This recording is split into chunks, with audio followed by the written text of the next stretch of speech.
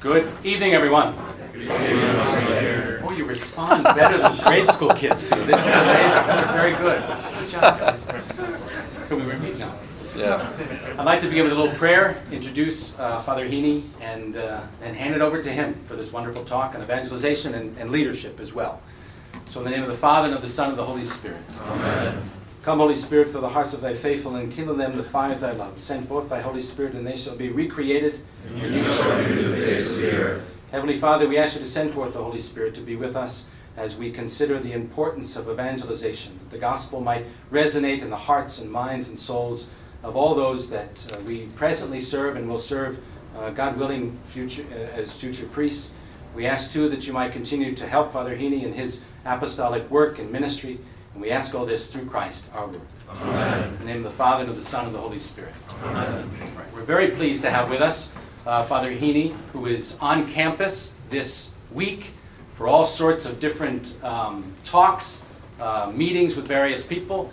It's very nice to have also Mr. Simon Newman, President Newman, with us this evening as well. And I really want to thank also faculty and staff that's here. They're not absolutely required, but you see they show up anyway. So it's a good thing. Just a little background, if you don't know Father Heaney, he is well known, I understand, in California, all over California. So much so that I think even you all know the now Bishop Robert Barron is very interested in some of the work that Father Heaney has been doing over the years. And if you know that with Father Barron, there's got to be something really great that's been going on that he's been interested in. So Father Heaney certainly will be explaining a little bit about some of that work that he has done. He grew up in Thousand Oaks, California, and ordained a priest for the Archdiocese of Los Angeles in 1978. In 91, he received a master's degree in marriage, family, and child counseling from the University of Southern California. He's written a number of books, including Motivating Your Parish to Change, a book on spiritual leadership from Resource Publications, and the author of Don't Tell Me What to Do, a concise Catholic view of modern moral issues, which was published in 2002. In 2001, he became the local chaplain for the Legatus organization, which is a National Catholic Business Leaders Association. I think some of you might be familiar with Legatus in your own individual diocese. And in 2002, he founded something called the University Series, which is a multi-parish adult education program that attracts over 10,000 people. I think, if I'm not mistaken, Mr. Newman, that's where you encountered Father Heaney initially. Before that. Well, even before that. Even way before that. Yeah. So there's been a great university series, a Catholic adult education series that Father Heaney can also talk about, either in his talk or if you have any questions. We're going to just have him give a lecture about a half hour or so, 45 minutes, and there will be opportunities for all of us to ask him any questions that you'd like. Every June, Father Heaney hosts an exciting 12-day pilgrimage to the Holy Land. Some of that trip also is part of his expertise in the Middle East, that I'm sure he'll explain. And right now, he is taking some time to write several books, one of which is on parish leadership. Is that right, Father Heaney? And I think his comments today will be primarily from the research and writing that he's been doing in that area. So without further ado, I introduce you to Father Dave Heaney.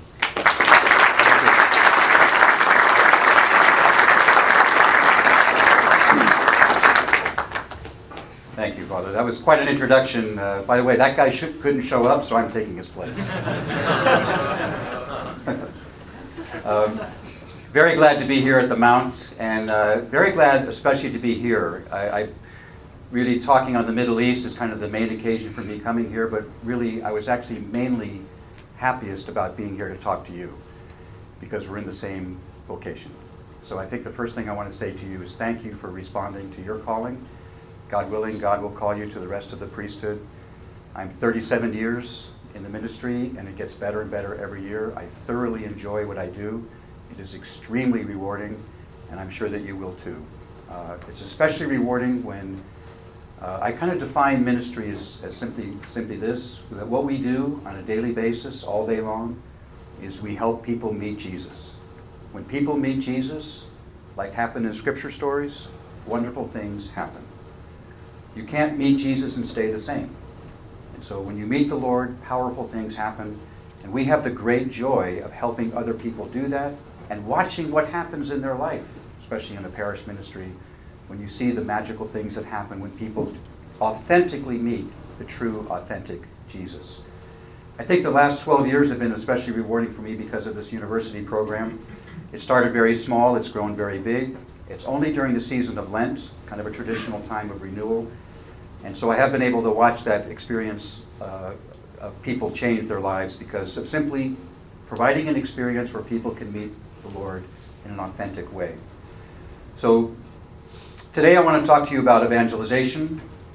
Fancy word, it's a jargon word. I almost never use it because it's a technical jargon word. I like to tend to communicate directly to people, so I just talk about how to change your life. And I want to just go back to this moment when Jesus said to the apostles, I want you to go into the whole world and baptize the world. And I think that the apostles must have said something like this. Are you serious? This can't be done. The milieu in which they lived was the Roman Empire, fairly hostile to new religions. They tolerated Judaism because it was ancient, but they didn't like new things. So for this new thing to kind of go around the world was quite extraordinary. Plus, these are not people of the world. They are people of a local community, and to be expected to go into the far regions of the Roman Empire was really something they just couldn't fathom. The Roman Empire at that time was approximately the size of the United States. So just imagine you're in Maryland, and you are told that you're going to go to Seattle. It's just a long way away. And yet, they were successful. Within a few generations, most of the Roman Empire had turned Christian. So how is it that they were successful in changing people who of one culture and encountering people from other cultures, and they were astoundingly successful? And by the way, one of the reasons why they might have said, "Are you serious?" is that no other ancient religion had ever done this ever before. No other religion ever was involved in conversion. Jesus invented the idea of conversion. Persian religion, Egyptian religion, Greco-Roman religion, no Assyrian, Babylonian, none of these religions sought converts. They didn't mind if you converted, but it was always for the purpose of making their empire more powerful. So no other religion ever sought converts.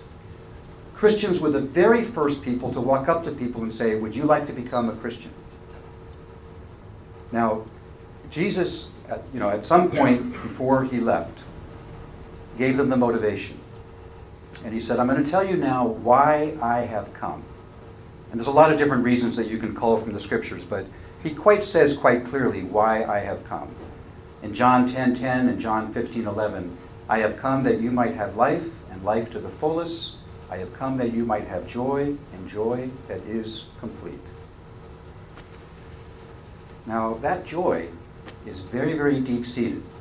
And, Pope Francis wrote his encyclical on the Gospel of Joy.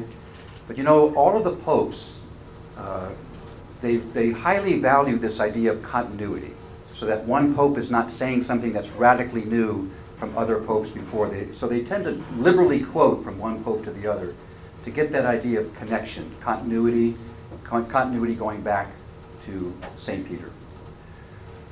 So what I want to do for this little talk on evangelization is actually, instead of giving you anyone else's ideas, I thought it might be good to really get the ideas of Jesus himself as he trained his disciples to go out into the empire the size of the United States. I think that's a good idea, and every time I say that, it reminds me of a story, a typical LA story. When I was in St. Monica's with Simon, we had a lot of celebrities there. And I remember I was at a reception, and there was an actor there that if you saw his face, you would know instantly that he was an actor. You would recognize him. He was very, very big in the 80s and 90s. He was in every TV show. He was never the star. He was always the second guy.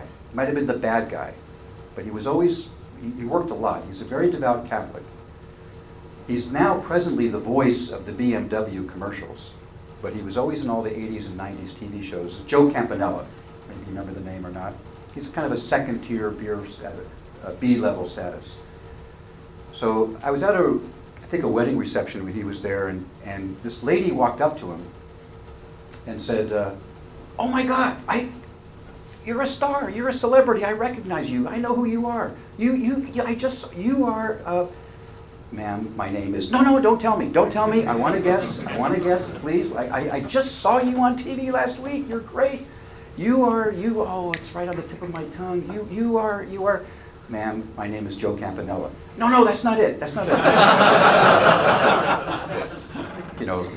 Let Joe tell you his name, right? Let Joe tell you his own name.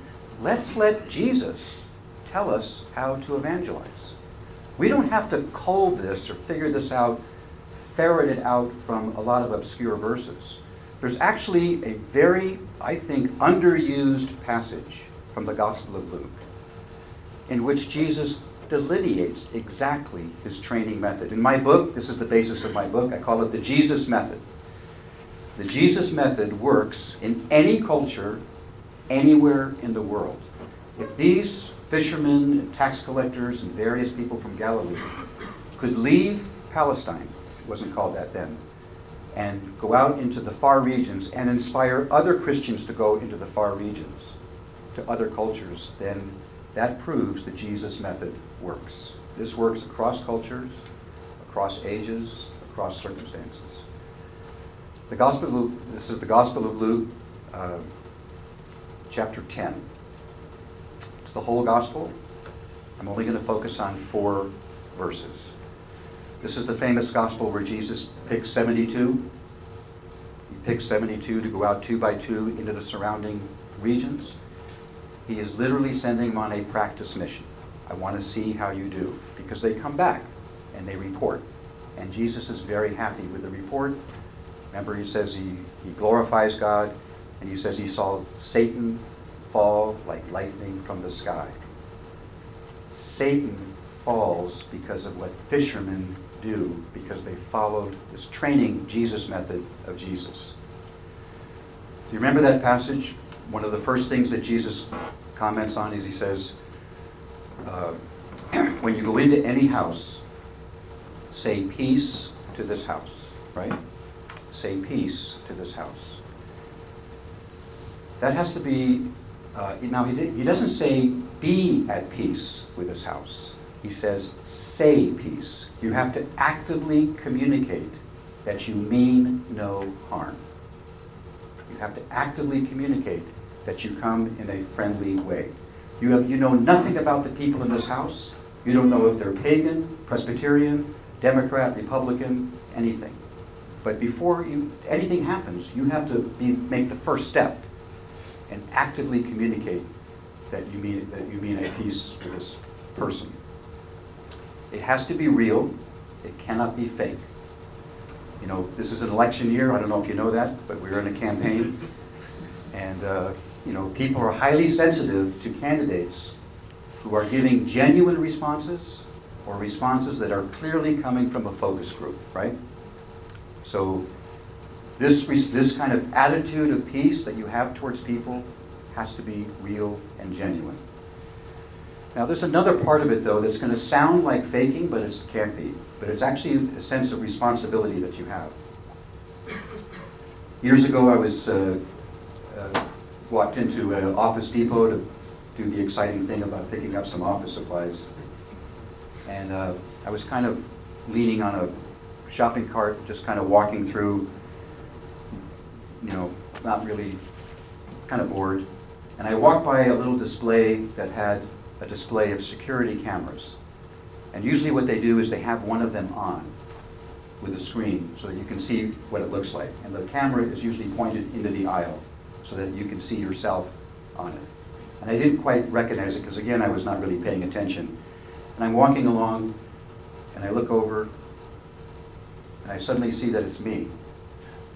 And I'm horrified, shocked, and dismayed. Because I looked angry and mean.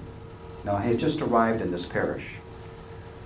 And I wasn't angry, and I wasn't being mean. I was actually kind of bored. But I suddenly realized that my face looked that way. And then I thought, my God, what if there's some parishioners in this store that look over and say, oh my God, there's Father Dave. He's the brand new priest here. Let's go. No, he's looking mean. Okay. Now, it sounds like a shallow thing. It sounds like a small thing. It's not. Hands move things. Faces move people. I've been reading a lot of the preparatory work to the October Synod of 2014, the very first Synod. A lot of the preparatory work talked about the look of Jesus. The look of Jesus at people. And that people responded to the gaze of Jesus. And it was the gaze of mercy, as Pope Francis likes to say, the gaze of love. So there is something about our face that we have to be responsible for. When I was younger, I had a natural smile. I had a dolphin smile. I just naturally would smile. Gravity has taken its toll, so I look like an upside-down dolphin now. Now, it just means that I just have to be aware, self-aware, of how I am in any setting. Because people cannot read your mind. It's not enough to be at peace with people. This first message is Jesus says you have to actively communicate it. You have to say at peace, and you can say it both by words and by gestures and expression and behavior. Does that make sense? It's not a small thing. Don't dismiss it as cosmetic. This is the way people operate. I do have a degree in psychology. This is the way that people operate because we are highly attuned to people's face. I can miss every detail here in this room. Afterwards, I could forget whether they're blue or green chairs. But from a distance way in the back of the room, I can tell whether someone is looking at me or the person next to me. And that's only because the eyes have moved a micron to the left. That's how sensitive our eyes are, because we are so attuned to faces. So the first step in evangelization is we have to make the first step in communicating peace. The second passage is even more powerful. It says, eat what they set before you. Now, at first hand, the disciples, all the hands must have gone up. These are Jews listening to Jesus who says, eat what they set before you. Excuse me, Jesus, what if it's lobster? This is a kosher society. And Jesus says, eat what they set before you. Now, this is not a matter of simply being polite. This is actually a metaphor or a symbol for a deeper underlying reality. Eat what they set before you is a way of saying, find out what nourishes these people. What is the food that they feed on? What is the narrative that organizes their life? What is the ethos, the philosophy, the principle that feeds, that nourishes, that feeds this person that you're talking to? Does that make sense?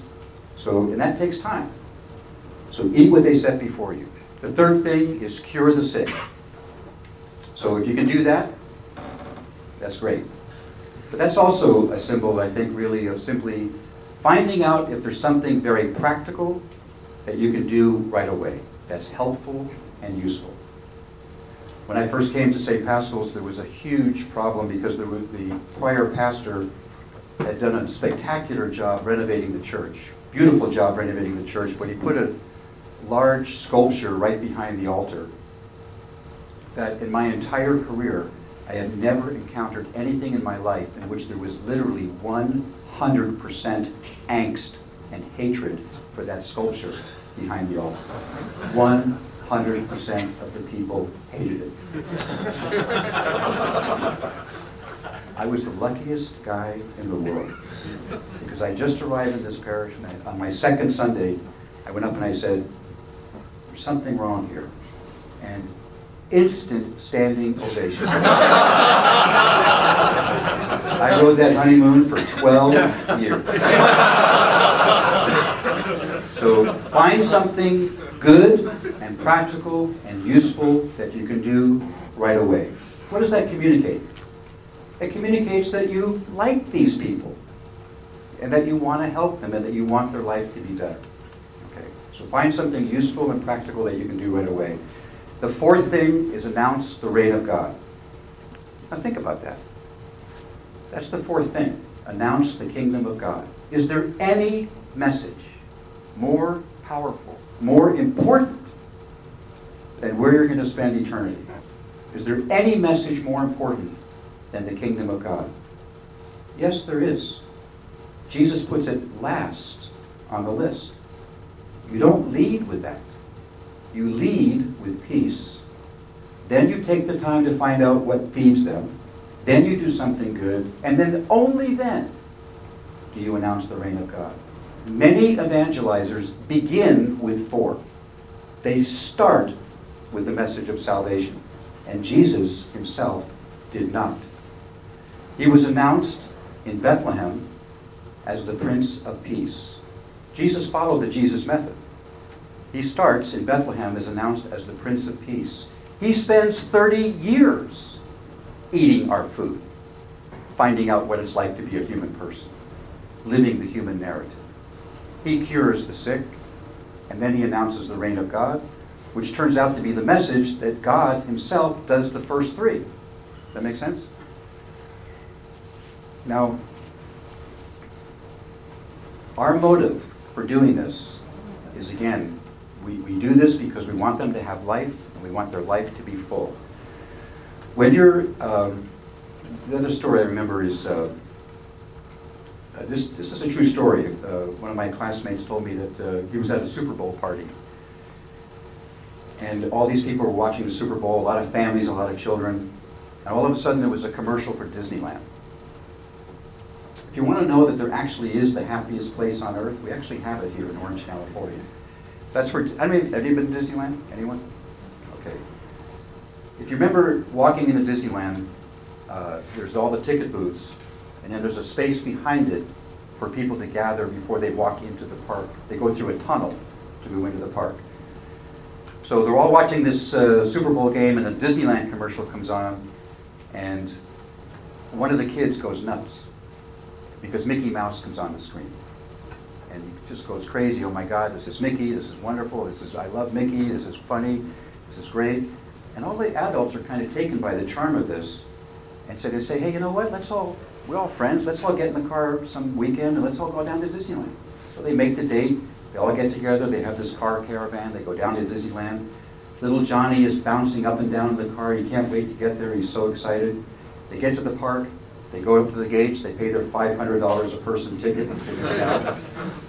And they begin to assemble on the other side of the gate in that kind of assembly area. And Johnny is on the shoulders of his parent. And wouldn't you know it, within a few minutes of being there, who comes around the corner but Mickey Mouse? Johnny goes nuts. Mickey, you came, it's great, you know, Minnie, they're taking pictures. And this is like charming. I mean, the parents are so ecstatic that everything is working out really well and Johnny's having a good time. Now it's time to go in, now they're all together, let's all go into the park. The second they begin to move, Johnny screams out, no, no, no. And they're all startled. And he's angry, no, no, I don't want to go. And they're like, hey, this kid was the reason for the trip. What's going on here? So he's, no, no. And then they suddenly realize, little Johnny thought that front area, he thought that was Disneyland. He thought that was the park. And the father said, I had this amazing experience of taking my son and holding him, and he was angry and screaming and squirming, and going through the tunnel and watching his eyes that were so angry, and going through the tunnel, and then suddenly you see his eyes get wide as the whole park, you know, spread out before him. And he just saw how big and magical the Magic Kingdom was. We have to have that kind of vision for people. Many of our parishioners have a sense that their world is actually quite small. It's only this big. And we have the luxury and the honor and the great privilege of helping them go through the tunnel sometimes, see how big and spectacular it is, the world that happens when you have an authentic meeting with the true Jesus. Does that make sense? It is a tremendous privilege. We don't want to step on that process. What I recommend is let's listen to the Lord himself as he trained his own disciples to do this. I think Jesus knew what he was doing. And if we follow the Jesus method, I think we can have the same success that our Lord did. So thank you for listening, and I look forward to your questions.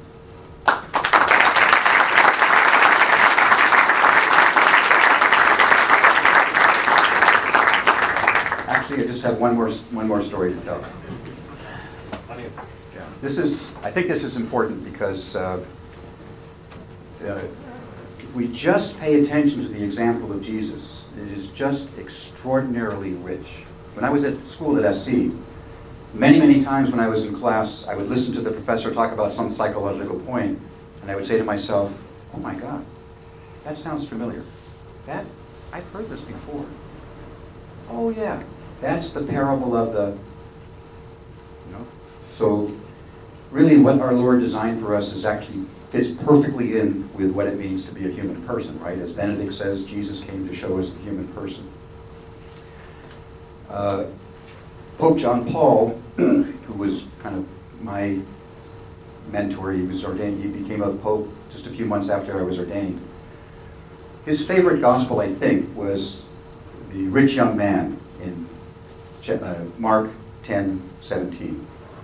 Most of the splendor of truth wraps around that parable, not that story.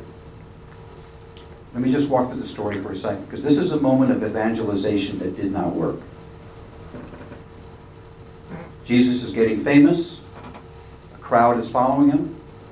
Most of them misunderstand who he is, but he has a big jocular crowd, kind of pushing and shoving, and kind of testing and seeing who he is. And a rich young man walks up to greet him. Now that is a very telling detail. A young, rich man. That means the entire community knew who he was, because there were very few rich people and very few rich young people. He asks Jesus a very classic question. He says, how do I get to heaven? That is a classic bottom line question. In order for this rich man to be successful, he had to be young, he had to be assertive and aggressive and focused. He asks an assertive, aggressive question. It's almost like he's saying, Jesus, how do I get to heaven? Don't give me a sermon, don't give me a parable, I got a meeting, just give me the answer, how do I get to heaven? Jesus picks that up. And he doesn't give a sermon, he doesn't give a parable. He simply, you want the bottom line answer? Here it is. And he gives him a bottom line answer. And then the rich young man says, thank you, but no thank you. And he walks away. Now, that's embarrassing. The whole crowd is watching, and Jesus doesn't close the sale with the rich young man. What does Jesus do next? Nothing. He doesn't run after him. Jesus runs after the lost sheep because the sheep was lost, wants to come back, just doesn't know the way. The rich young man was not lost. He just had it perfectly explained to him by the master teacher, and he rejected it. And Jesus respects that decision. It says he looked at him with love. Again, that look, the importance of that look. He looked at him with love and let him go. So, as an evangelist, we don't close every sale. We don't take it personally. Or as I like to say, we don't take it personally. It's hard, but we don't take it personally because it's not our story. It's the story of Jesus. And that either clicks, that either works, or it doesn't. If it works, we don't take the credit, and if it doesn't work, we don't have to take the blame unless we have done something wrong against the Jesus method. So Jesus lets the guy go. Now, some scholars, I don't know, maybe you've heard this, I've heard this, some scholars speculate that in this story in the Gospel of Mark, that rich young man that walked away was Mark. And that at some later date came back. to Jesus and then wrote his own story in the gospel. Probably because there's a lot of details in the story, and the whole thing about that look with love. How do you know someone's looking at you with love unless you're the one receiving the look? It's hard to see it from the side. So someone who actually received the look of love would remember that and write it in his own story. So as an evangelizer, we do step one, we say peace to this house. We eat what they set before us. We get to know their narrative, what feeds them. We do easy wins. We try to help people right away with some kind of a good action. We announce the reign of God. And if that works, we give thanks to God. And if it doesn't work, perhaps someone else will reap what we have sowed. So, any questions? Yes, sir.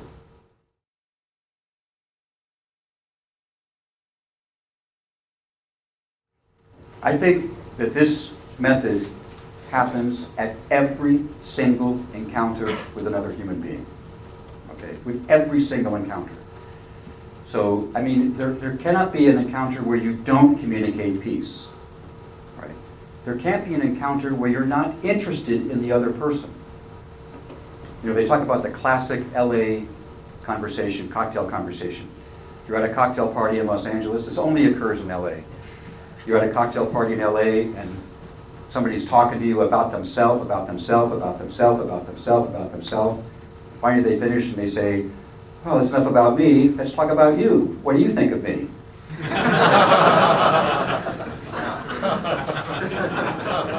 That is a classic LA conversation. So, I mean, at every single conversation. Now, what happens is, after a while, it becomes instinct. It's going to be, if you're not doing it, then it's going to be a little artificial at first, as any new behavior is. But after a while, it becomes instinctive, and then it becomes internalized.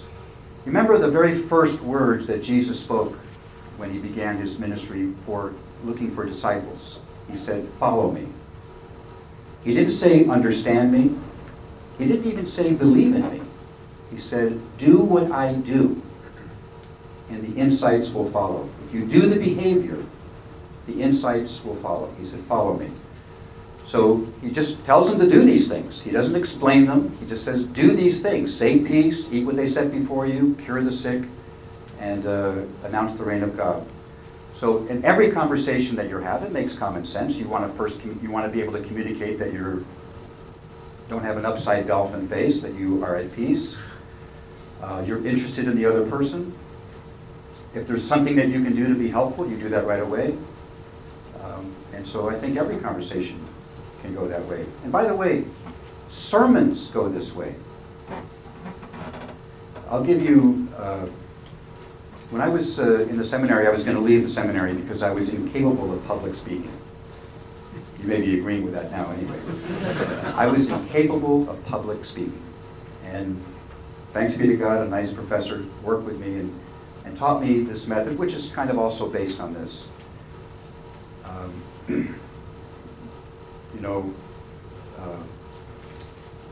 Pope John Paul always talked about, we don't need teachers, we need witnesses, right? We don't need teachers, we need witnesses. And this is the way it can happen in a sermon. When I'm giving a sermon, I ask myself 3 questions when I'm preparing. As I'm preparing my sermon, I'm giving these 3 questions. At the beginning of Mass, I go through those questions again. I generally preach from the middle of the church. So when I walk from the pulpit, from the gospel, to the middle of the church, I ask myself these 3 questions 3 last times. And if the answer is yes to each question, then I am the most unnervous person in the world, and I cannot wait to get this sermon out. The first question I ask is the material good? Is there meat in the material? Is there something substantive, insightful, innovative, helpful, useful, practical in this material? The second, do I believe it? Do I actually believe what I'm saying? And the third is the most important and will change everything. As you look out at the congregation, you have to ask yourself this question: do I love these people. Because if I love them, I want what's best for them, and I have a good thing here. I have a good thing. I have some good meat, and I believe it, and I like these people, I love them, and I want them to have it. So the entire motivation of the sermon is doing something helpful to the people that you love. And people can tell if you love them or not, or if you are simply teaching them. Does that make sense? So if you can do those three questions at every moment, and especially the last seconds before you preach. Do I have good material? Do I believe it? And do I love these people? Because preaching a sermon is an act of love. You are doing something that's very loving. And it's very evangelizing. So that's a long answer to your question, but I think every human encounter really is an opportunity for evangelization. That's the meaning of the new evangelization also, that it's kind of like every opportunity is an opportunity for evangelization. Thank you. Yes, sir. Thank you, Father. I appreciate what you had to say. Would you say that you could, the second one, I like the one where you said eat what they said before. Yeah. Would you necessarily have to use the method of the same route every single time for each person? Or would you therefore use that same kind of thing only in a bigger sense, where you recognize where this person's at and then going from there? I would say that how you're going to understand it, or the timing of when you understand it, is going to be different for each person. Some people are more talkative than others. Some people are quiet. Some people are reticent. It may be more difficult to get to know what makes this person tick. This is a very, very big thing in psychology, narrative therapy. You know, what's the narrative of this person? How do they understand themselves? Am I a victim? The world hates me. I'm better than everybody. You know, these are kind of narratives that people tell themselves, and kind of knowing that is important. You know, are people gluttons for compliments? All right. So what nourishes them is they need a lot of praise. They need a lot of affirmation. So now you know what nourishes them. Now, in no way does Jesus say that the food that they're nourishing on is any good. He's not simply condoning what people are, but you need to know what it is, right? If somebody is very selfish and demands a lot of attention, doesn't mean you give it to them, but you need to know what that food is. You need to know what food is nourishing them. Yeah. Can I answer that? Sorry. Absolutely. I like your response a lot. So could you say that's kind of a very, almost a spiritual sense of knowledge, like seeing what they're doing? And so, therefore, you say maybe like a necessity for like prayer and like rooted in the sacraments because of being following Christ, of being that way. So doing both, but bringing them both together. I'm not sure I understand that. So sorry. So like to know that where the person's at, right? It's Yeah. like a spiritual kind of like knowledge. And No. It's actually what it is. It's paying attention. Okay. It's listening, observing, not jumping to conclusions, and basically being receptive. You know, you're in a receptive mode, and just listening to the person talk, and then picking up. Now, just after a while, as you do this, you get better at it. But you don't. I think maybe I should have said this. You don't just settle on it right away. You don't jump to conclusions because it's easy to be wrong. So you just take your time. You just get a little sense of the person. As you do it with hundreds of people in the parish, you get a sense of the parish. You know, when I was in Pasadena area in LA for about 15 years, this is an area that treasures heritage, history, you know, tradition, the 120th Rose Parade, you know, that kind of thing. That's where it is, the Rose Bowl. So what fed them was the sense of tradition, history, things like that. Then I moved to Santa Monica.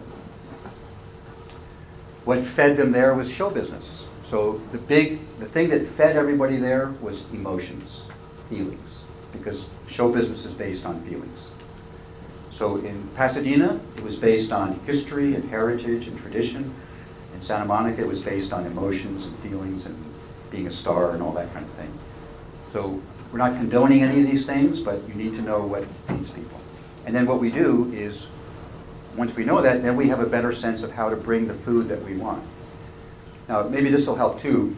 I was talking earlier with some of the faculty about another mistake that evangelizers make is thinking that the message that you have is just so darn good. You know, that simply saying this message of Jesus is going to be effective. Jesus says himself, don't do that. Okay, so I'm going to pay attention to Jesus. Now here's the parable that he used for that. The parable of the good seed. Sowing the seed, some falls on rocky ground, thorny ground, bad ground, and some on good ground. What's common in all those stories is the seed. The seed is spectacular. The seed is the Word of God. There's nothing wrong with the seed. But if you throw it on rocky ground, nothing will happen. Simply throwing out seed is not the idea. The idea is to be a good farmer, and before you sow the seed, you prepare the ground. So you have to prepare your audience to receive the seed. You just can't blast people with the message. That's why Protestant evangelizers are so irritating. You know, they walk up to you and do you have accepted Jesus as your Savior? You don't even know my name, pal.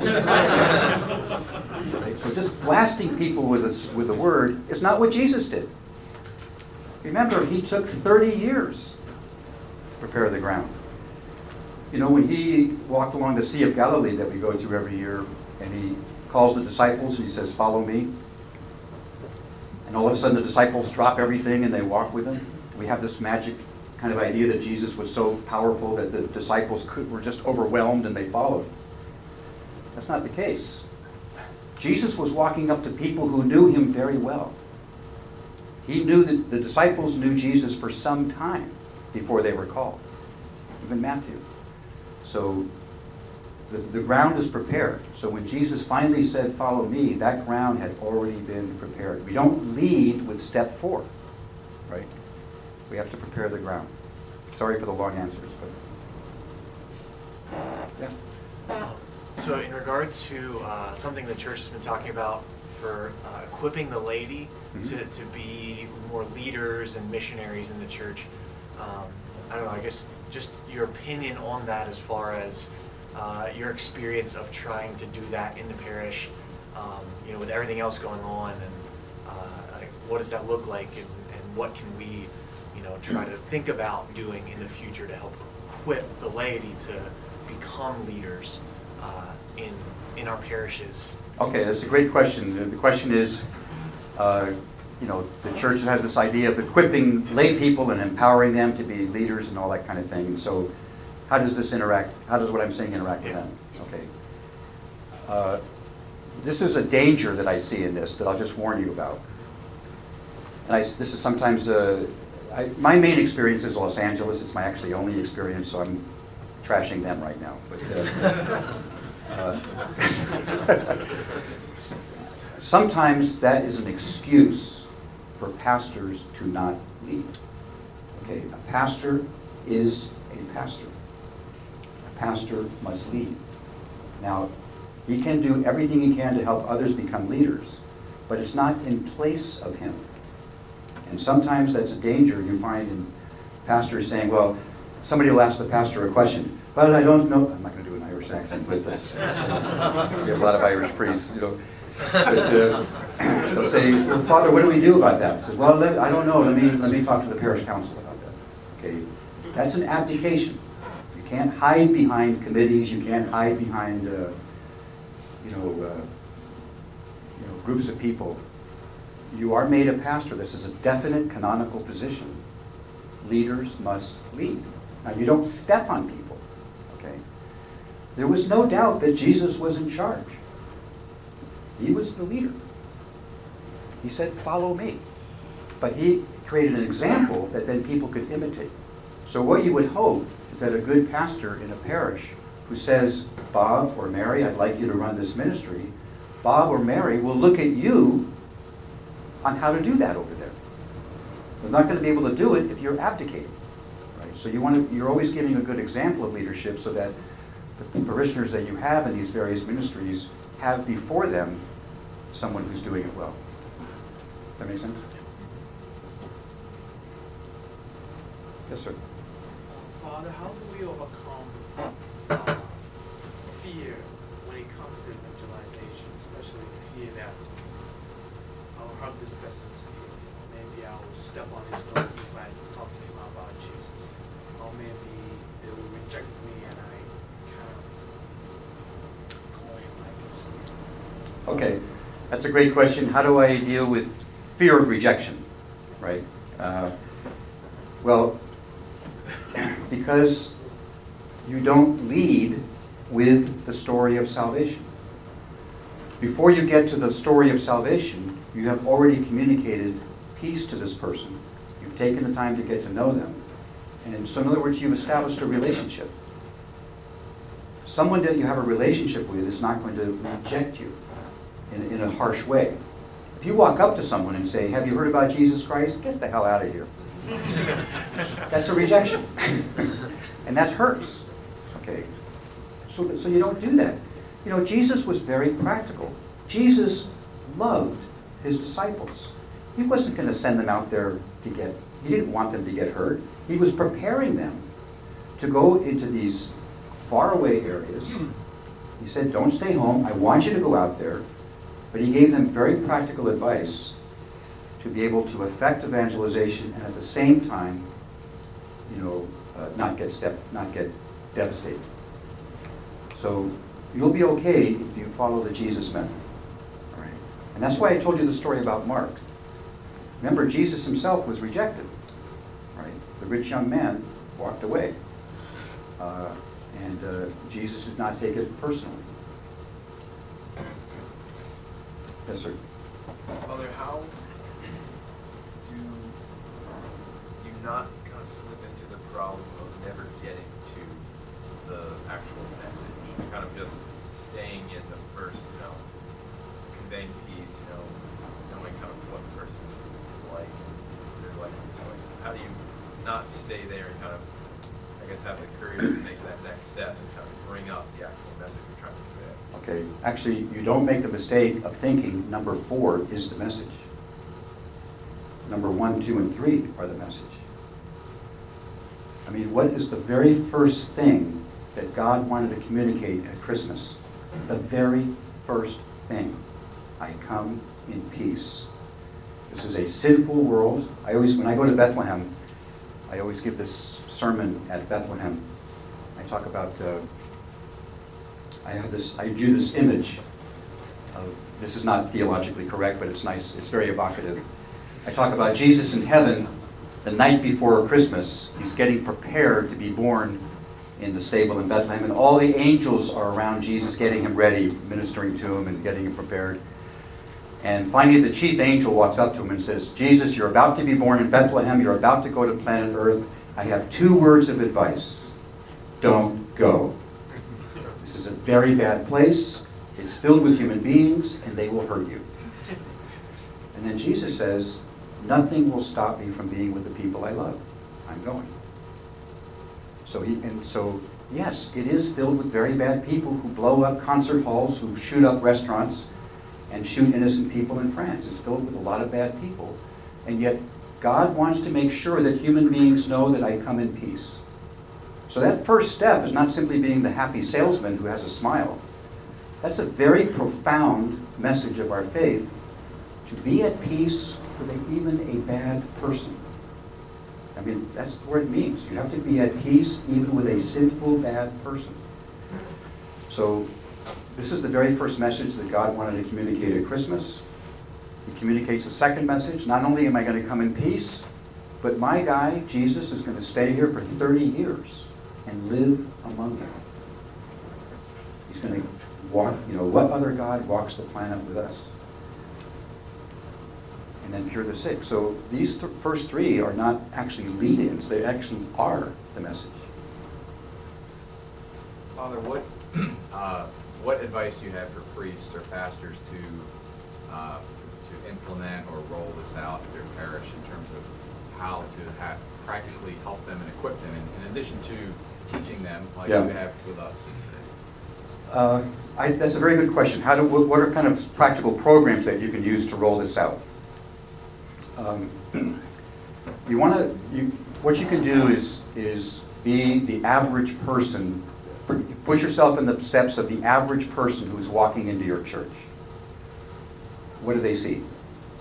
Okay, so you have to see it from their viewpoint. What do they see? What's the signage like? Is there a welcome sign? Is it hard to negotiate where to go? Is it hard to find out where to park?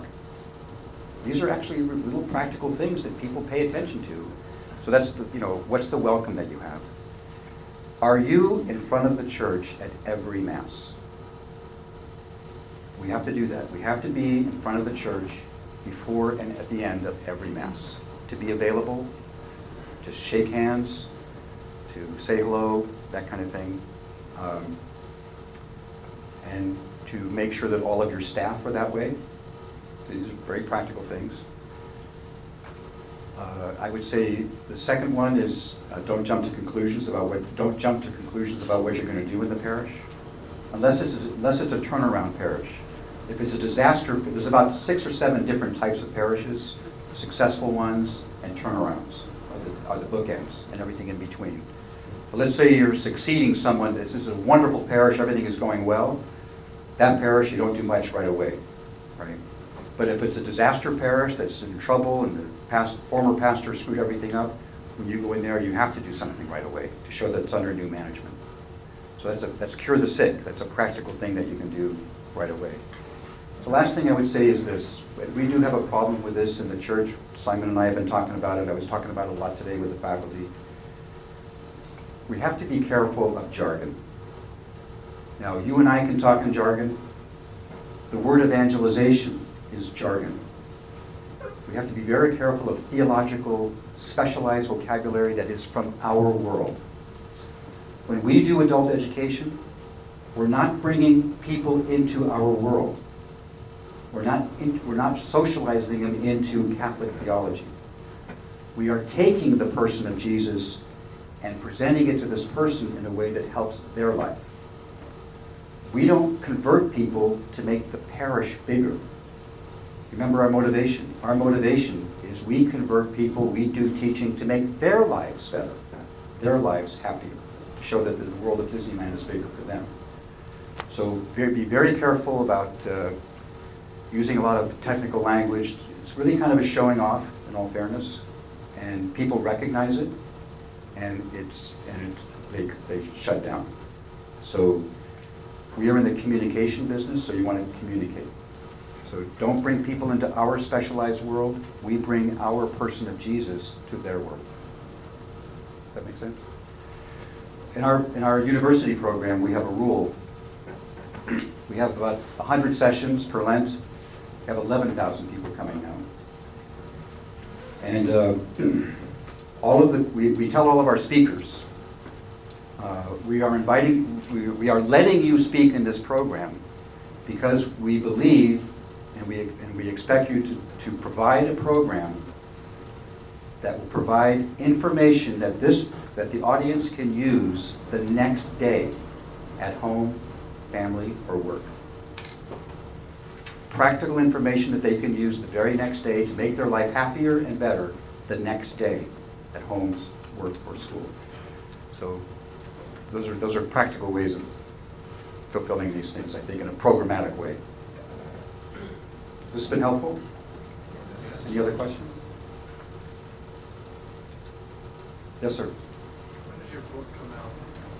As soon as I find a publisher. I really just kind of finished it a little while ago, and I've written it in a different way. It's not just like a standard book, because priests don't read those kind of books. They put them on their bookshelf. But what I did is I wrote it chronologically, moving into the parish, your first Sunday, your first 90 days, the rest of the years, your last 90 days, and then your last day. And I took everything that happens, how to run a meeting, music, ministries, what to do with the school, that kind of thing. Under each chapter, I have about 8 points, and and each point is a paragraph, and each point is in bold. So really, it's a succession of bold paragraphs that you can skim. Does that make sense? So it's a way that people can just say, oh, I got the liturgy meeting tonight. How should I do that?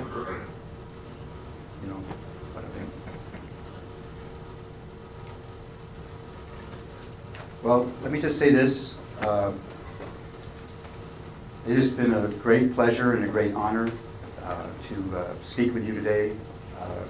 As I said at the beginning, I'm 37 years in the business, 37 years as a priest. I'll just say one last thing. When are you all parish priests? Diocesan priests, mostly? Okay, even if you're not, at some point you might be in a parish. This is a danger that you want to be careful of. Obviously, you're going to be you're going to have several assignments, I'm sure. Wherever you are assigned after ordination, you're not going to spend the rest of your life there. So you'll be here for a number of years, and you're going to go someplace else for a number of years. The first place that you go, because it's your first place, will be very special to you, very meaningful to you, and you'll never forget it. It'll be hard to leave. When you leave, you're going to go to another place, and you're going to go, you know what, it was really hard to move from that last place, so I'm not going to get as involved in the second place, because I don't want to have those roots pulled out again. And the third place, even less. And the fourth place, even less. I kind of liken it to a plane that never lands. Just kind of touches down, takes off again. And the people can tell right away if you are here to stay or not. So my advice to you is wherever you are assigned, pretend it is the last place that you will ever be. Wherever you go, completely, utterly, totally drop anchor. Completely, utterly, totally drop anchor. Get totally involved in that parish. When you go to the next parish, the exact same thing. Totally, completely, utterly drop anchor. The people will understand that as that you love them. And that is the most powerful expression of our Lord that you can do. Thank you.